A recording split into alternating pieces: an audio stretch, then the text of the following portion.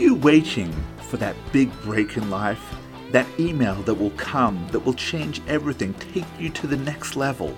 Welcome to the Transformative Daf. My name is Rabbi Daniel Friedman. Today we are on page 19 of Chagigah, and we learn that it's not good enough to wait for opportunity to knock. We need to create those opportunities in life. Welcome to the Transformative Daf, and thank you for being my chavrissa today. I like to begin with a story. Shaul ben Kish was a hard-working, accomplished young man employed in the family business. Once, the donkeys of Shaul's father Kish went astray, and Kish said to his son Shaul, "Take along one of the servants and go out and look for the donkeys." They passed into the hill country of Ephraim and crossed the district of Chagigah, but they didn't find them. They passed through the district of Shalim, but they weren't there. They traversed the entire territory of Binyamin, and they still didn't find them. When they reached the district of Tzuf, Shaul said to the servant who was with him, "Let's turn back, or my father will stop worrying about the donkeys and begin to worry about us." The servant replied, "There's a man of God in this town, and the man is highly esteemed. Everything that he says comes true. Let's go there. Perhaps he'll tell us about the errand for which we set out." "But if we go," Shaul said to his servant, "what can we bring the man? For the food in our bags is all gone, and there's nothing that we can bring the man of God as a present. What have we got?" The servant answered Shaul, "I happen to have a quarter shekel of silver. I can give that to the man of God." Shaul said to his servant, "A good idea, let's go." And they went to the town where the man of God lived.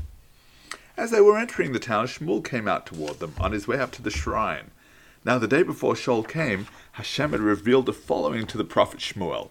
"At this time tomorrow I will send a man to you from the territory of Binyamin, and ye shall anoint him ruler of my people Israel. He will deliver my people from the hands of the Philistines, for I have taken note of my people, their outcry has come to me." As soon as Shmuel saw Shaul, Hashem declared to him, "This is the man that I told you would govern my people." Shaul approached Shmuel inside the gate and said to him, "Tell me, please, where's the house of the seer?" And Shmuel answered Shaul, "I am the seer.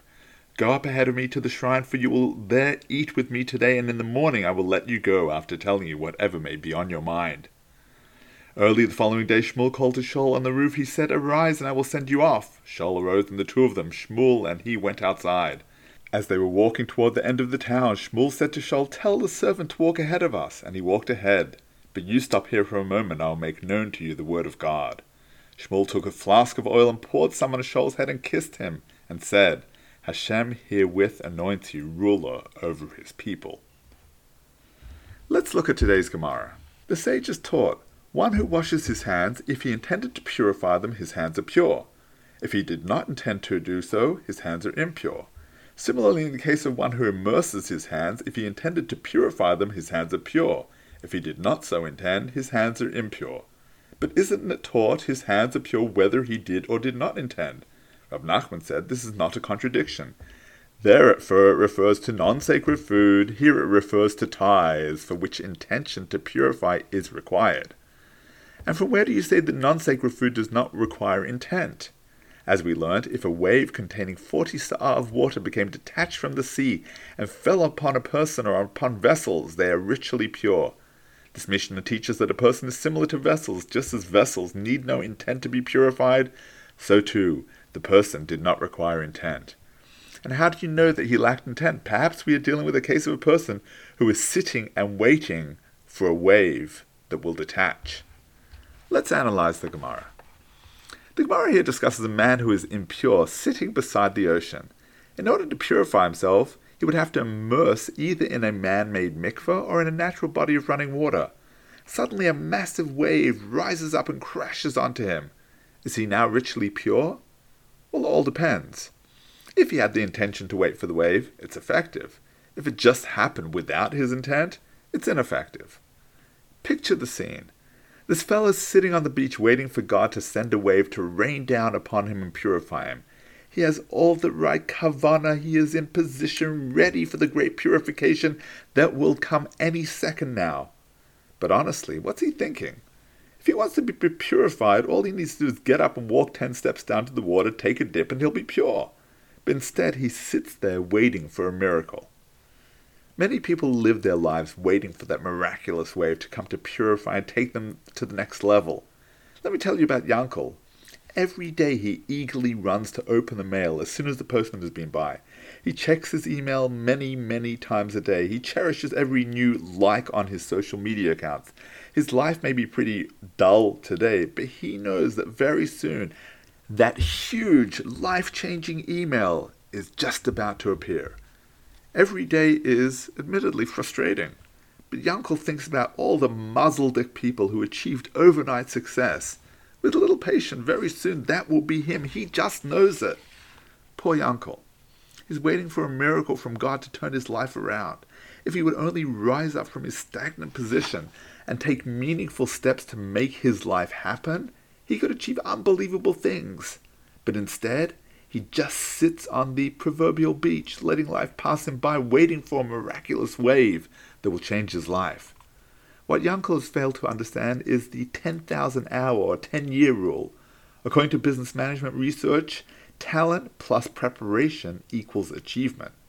We all start out life with certain God-given talents, but natural ability alone is not a sufficient prerequisite for success. On average, highly successful achievers have dedicated 10,000 hours or 10 years to improving their skills. That's what makes them great. They're not waiting for the wave. When you see them so-called riding the wave, it's because they've jumped in feet first. We call this hishtadlus, the effort. The Almighty wants to shower His blessing upon you, but you need to make the effort. You need to demonstrate that you're ready for His blessing. Without appropriate preparation, it may be too much to handle.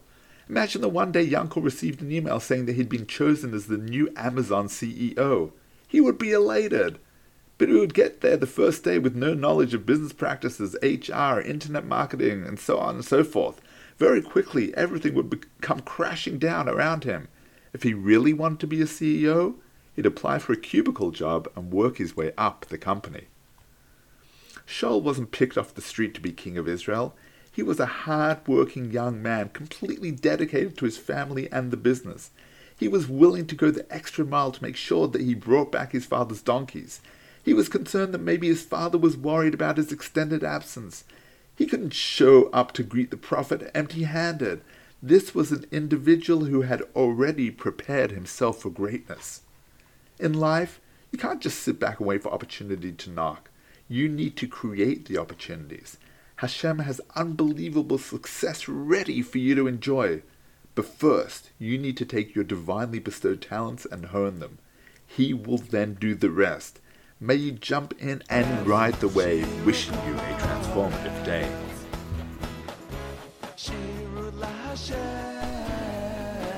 Thank you for tuning into the Transformative Daf podcast with Rabbi Daniel Friedman. Whether you've been doing Daf Yomi for years or you're not quite ready to commit but want to be part of the Daf Yomi global movement, there's something in the Transformative Daf for everyone.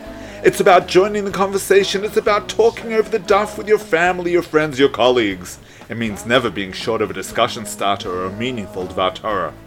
Every page of the Gemara, every word, every letter contains the secrets of the universe.